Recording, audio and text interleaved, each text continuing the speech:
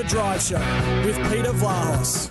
Toolmart, your complete tool centre. Proudly WA owned and operated for over 40 years.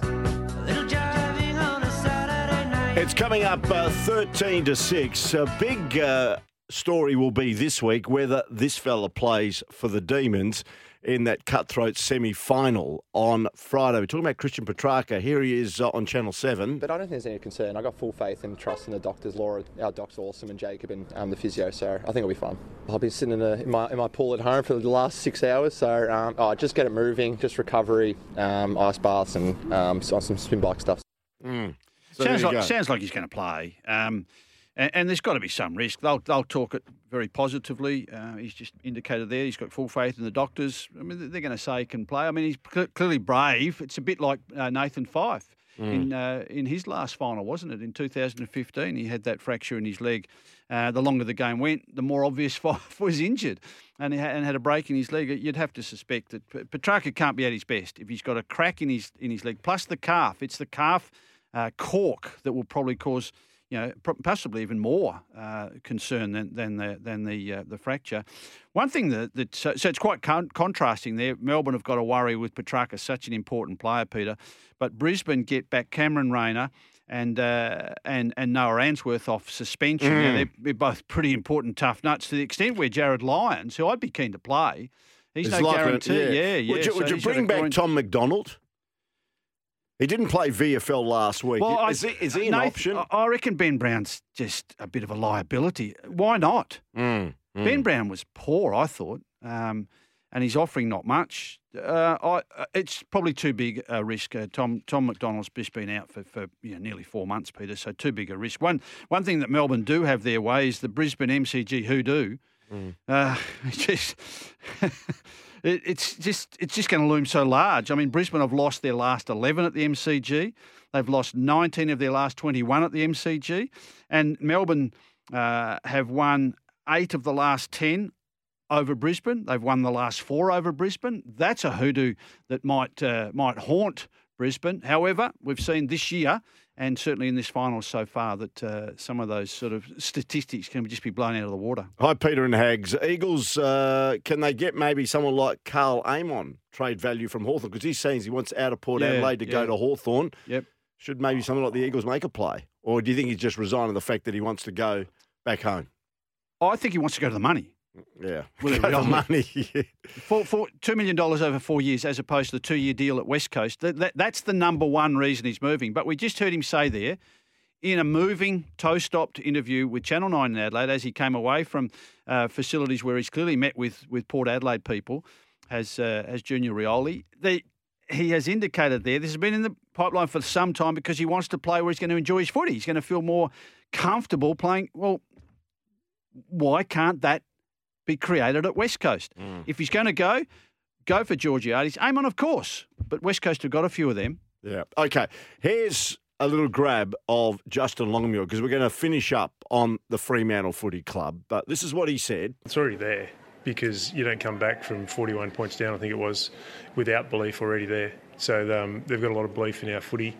Clearly we need to start better, but the belief's there. How much does that carry you? The belief. Well, I think it's gone to where it is. Yeah. And certainly from, like 10, 12, 15 minutes into the second quarter on Saturday evening, after Dunkley kicked his goal, a field goal, crumbing it, 41 points up are the Bulldogs. It was only the 9-minute mark of the second quarter. So there's plenty of time left for the likes of Caleb Sarong and Andrew Brayshaw to do what they do, and that's to rally these guys. Sean Darcy was better the longer the game went. I thought early, the first quarter, that Tim English was pretty mobile, as we discussed last Thursday.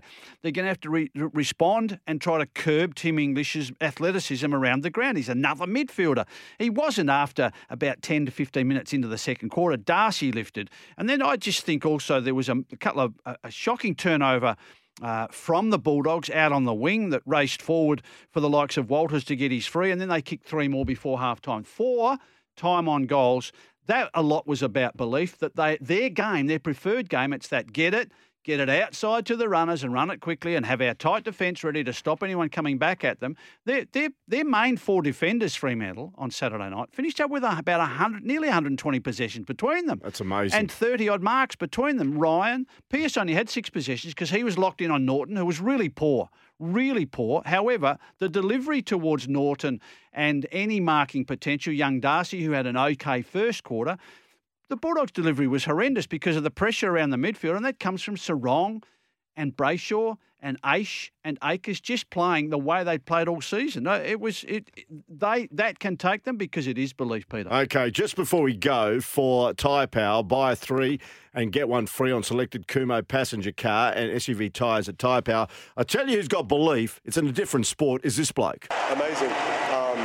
I'm just glad I'm finally able to show New York, my talent. Honestly, I haven't had many good trips here, to be honest. I haven't played great tennis, so I'm really glad that I'm able to show you guys the work and the dedication finally. It took me 27 years.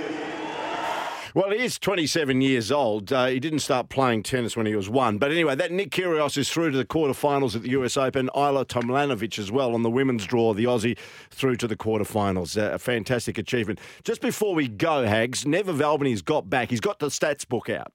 He says since 1989, no team has won a flag with a percentage below 115%. Collingwood this year is on 104. It says it's almost impossible. It indicates Pies were but lucky, and now that luck is running out. Oh, I think we saw that on Saturday, and I think we've sort of said it over the last month or so of the season even. I was staggered. I mean, they finished up winning, 11 games were by 11 points or less. I mean, those sorts of wins were probably not going to continue. When you also consider that they finished 17th last year, how much does statistics show that a team finishes 17th one year, wins the premiership the next year? One thing I do say, though, even with the weekend, of the 4 games at the weekend, 2 games were won with teams winning the contested possession numbers. 2 games were won by teams that didn't win the contested possession numbers. I could keep going through statistics. One thing, is it Neville, you said? From Nev, yeah. Nev. One thing at Nev, a statistic like no team wins it from 115% or less. One thing that is really certain about this season is that statistics aren't necessarily going to help you win a game against the Geelong or Sydney. You're going to have to just have a hell of a lot of spirit and toughness and grit, because this is a heck of a lot more than just statistics, this final series, because it's so open. Anyone can win it. Just repeating the breaking news earlier, Kim Hagdon releasing that Channel 7, the 7 Network, and Fox have basically have agreed to the deal with the AFL. Gillon McLachlan met with Kerry Stokes and also Richard Goyder after the game to finalise a deal after the match on Saturday night here at Optus Stadium, hence why McLachlan was over here. Haggers, just before you go, quickly, do you expect many changes for the Fremantle Dockers? No, none. Keep it as it is? Don't pick Taberner. Fife, it'll be talked about, won't play. Probably the same. I reckon O'Driscoll's got a bit of a hammy, though. Yeah. We keep an eye on him. He finished the game with his thigh heavily strapped. Good on you, Lee. Good on you, Jimmy. Thanks for joining us. I'll be back again tomorrow from 5 here on SENWA.